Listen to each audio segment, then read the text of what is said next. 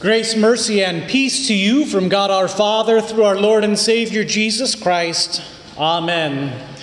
Our text today comes from both the second reading from Revelation as well as the gospel lesson just read, especially these words. I saw Satan fall like lightning from heaven. Thus far, our text. Dear friends in Christ, have you heard? There's a war going on. And I don't mean a silly one between presidential candidates or political parties. I'm not talking about a war in Afghanistan or Iraq that's been going on for more than half of my life. I'm not even talking about a war between Black Lives Matter and Proud Boys in the streets of Portland. No, there's a real war, a serious war, a war in heaven between Michael and his angels who are fighting against Satan and the other fallen angels. War in heaven between that ancient serpent, the accuser, and God, the creator and sustainer. It may seem, when we read about it in our Bible, that this is a faraway war, an unimportant war, a war that we hear about occasionally, but never see with our own eyes. But it's not. It's a close and personal war. It's a war that we are involved in. Not with weapons or guns, but instead it's a war fought with God's word and promise against the accusation and lies of Satan. We are involved. We've been involved since almost the very beginning. My confirmation class learned about the beginning of this war this very evening, when Satan came down to the garden to Adam and Eve and spoke a word that put doubt in the word of God.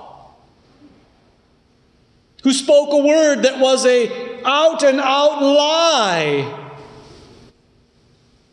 Who said, "Did God really say that? You'll surely not die. It'll be fine. Trust in yourself. Don't trust in some hokey guy up in the clouds with a white beard and a white robe. Be your own God. Sleep in on Sundays. Get home early on Wednesdays. Watch TV. That's more important than that church business." And so it is that Satan, that old serpent, led Adam and Eve to abandon the word of God for a lie, to enter the war on the side of Satan. Humanity, us included, fell into sin. And when we fell into sin, what was the result? We heard about it last Sunday. Death. From Adam to Moses, and even up until this day, death has ruled in this world. That's the consequence of going against God's word. We hear that again and again in Scripture. Death, death, death. Adam lived to be 930 years, and then he died. His son Seth, 912 years, and he died. All the way down to Noah, who died, and Abraham, who died, and Isaac and Jacob, who both died. Death is the consequence of the war of words that we are involved in. Father has murdered son, brother has murdered brother, even up to this very day. And your death will come about in this war. For you too are a sinner.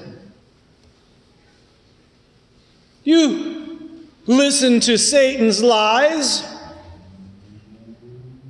So do I. All the time. I know that we're embarrassed to admit it, but it's true. We are casualties of the war. We ignore God's word and what it teaches. Instead, oftentimes we listen to the lies of demons. You ask yourself the doubt-creating question Satan asked Adam and Eve. Did God really say? Did God really say that adultery and divorce are sin?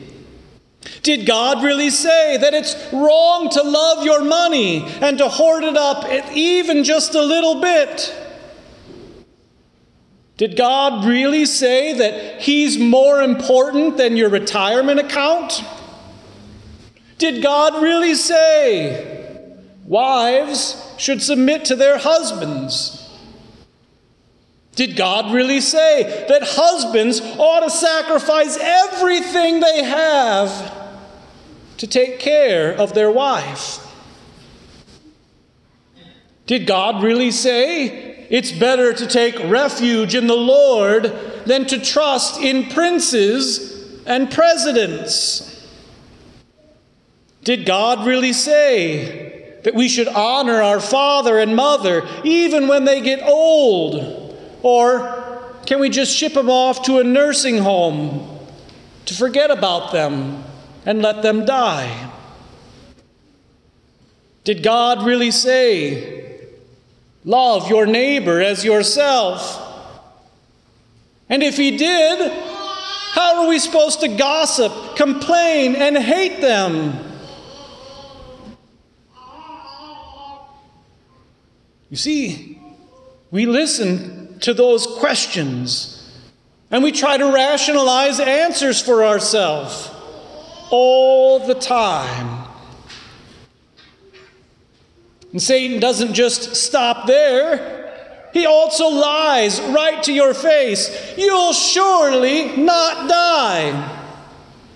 And since you won't die, you'll need your money to take care of yourself, to pay for health insurance and hospital care. You'll surely not die. You need to take care of yourself first and foremost. You'll surely not die. That wouldn't be fair. I mean, think of how great you are. You'll surely not die. And if you do, love wins. Everyone gets into heaven. There's no such thing as hell. Satan lies, these lies and more, right to our face. And we believe them and act as if they're true. Because we like the idea that we can be master of our own destiny, Lord of our own life. We only live once. Better take advantage of it. That's the war of words, going on all around you every day. And as you see, the battle line runs straight down the middle of your heart and mine. Our souls hang in the balance. And just like I said in confirmation class, Satan wants you to fall. Satan wants you to die. Satan wants you to go to hell where he's going.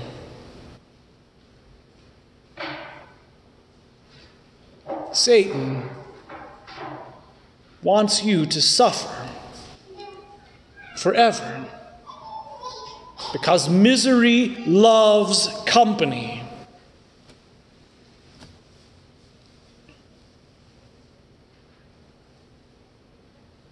But did you hear God's word in the second reading? Satan, the one who's after you, who lies to you, who's fighting over you, Satan, that Satan, was defeated. And there was no longer any place for him in heaven. The great dragon was thrown down, that ancient serpent who is called the devil and Satan, the deceiver of the whole world. He was thrown down to earth, and his angels were thrown down with him. God's word beats the devil. Satan loses. In fact, Satan is the biggest loser ever. And all of his lies are lies told by the biggest loser that ever was. We heard about the beginning of the war when Adam and Eve listened to the lies of Satan. And we know also when he lost. When he was kicked out of heaven, when his lies were exposed. It didn't happen in a debate, not in an election, not even in a church council meeting. Satan lost to Jesus. He lost when the uncreated Word of God became human flesh and dwelt among us. The Word, Jesus Christ, lived a perfect life and was hated and tempted by Satan the whole way, but didn't listen to a single lie. Satan sought to put him to death, to try and get him out of the way, once for all upon the cross. But Satan's plan backfired. Jesus knew where he was going. He set his eyes to Jerusalem. And when he died for sin. All sin. Your sin. Once for all. The blood of the Word of God in human flesh was poured out into the sinful world, washing it clean from all wrongdoing. The Word cried out directly to Satan and his lies, "It is finished." And sin was destroyed, killed on that old rugged cross on Golgotha, on Good Friday. And to prove that victory was won for you and for me, the Word made flesh rose from the dead to live and reign for all eternity in God's eternal kingdom, preparing a place for you so that you could live there too. The Revelation of St. John says it this way: "Now the salvation and the power and the kingdom of our God and the authority of his Christ have come. For the accuser of our brothers has been thrown down, who accuses them day and night before our God. And they have conquered him by the blood of the Lamb and by the word of their testimony, for they loved not their lives even unto death. Therefore, rejoice, O heavens, and you who dwell in them. When Jesus died on the cross, Satan lost. When Jesus died on the cross, Satan was cast out of heaven like lightning. He lost the war, even as the battles continue to rage. And now, God's word comes to you to declare the victory of Christ. It comes to you in very humble, simple ways, even though it is victorious. The word of God comes to you through pastors who speak of Jesus, who point you to his blood-bought forgiveness. It comes to you with the holy absolution. I forgive you all your sin in the name of the Father and of the Son and of the Holy Spirit. And it brings mercy, grace, and peace to you. God's word comes to you in the hymns we sing, in the liturgy we follow. God will put his word and his own body and blood into your mouth for forgiveness, life, and salvation. Take and eat, take and drink for the forgiveness of all of your sin. The word of God comes to you in water and the word, marking you with his blood and the sign of a cross, so that death now passes over you. God's word is victorious. And because of that, you are victorious in him. Satan's lies and all of its deceitful appearances are shown to be the pathetic actions of a loser. So repent, dear Christian. Repent of your sin. Repent of believing the lies of the biggest loser that ever was. Repent and trust in the true word. Read that word, mark it, inwardly digest God's word, uphold it as true. Sing it boldly with angels and archangels and all the company of heaven, even if you sing a little out of key.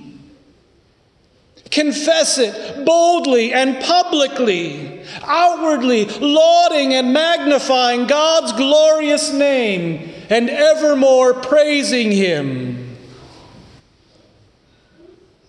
Trust that word, for in that word, and only in that word, will you receive the truth and the eternal life that goes with it. After all, Satan has been thrown down from heaven like lightning. You're not subject to him any longer, but instead you're subject to the true word. The word we preach, the word of Christ, the word of forgiveness. Now God's promises are for you. Will you believe that?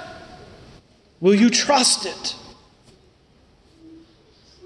Yes. Yes, you will.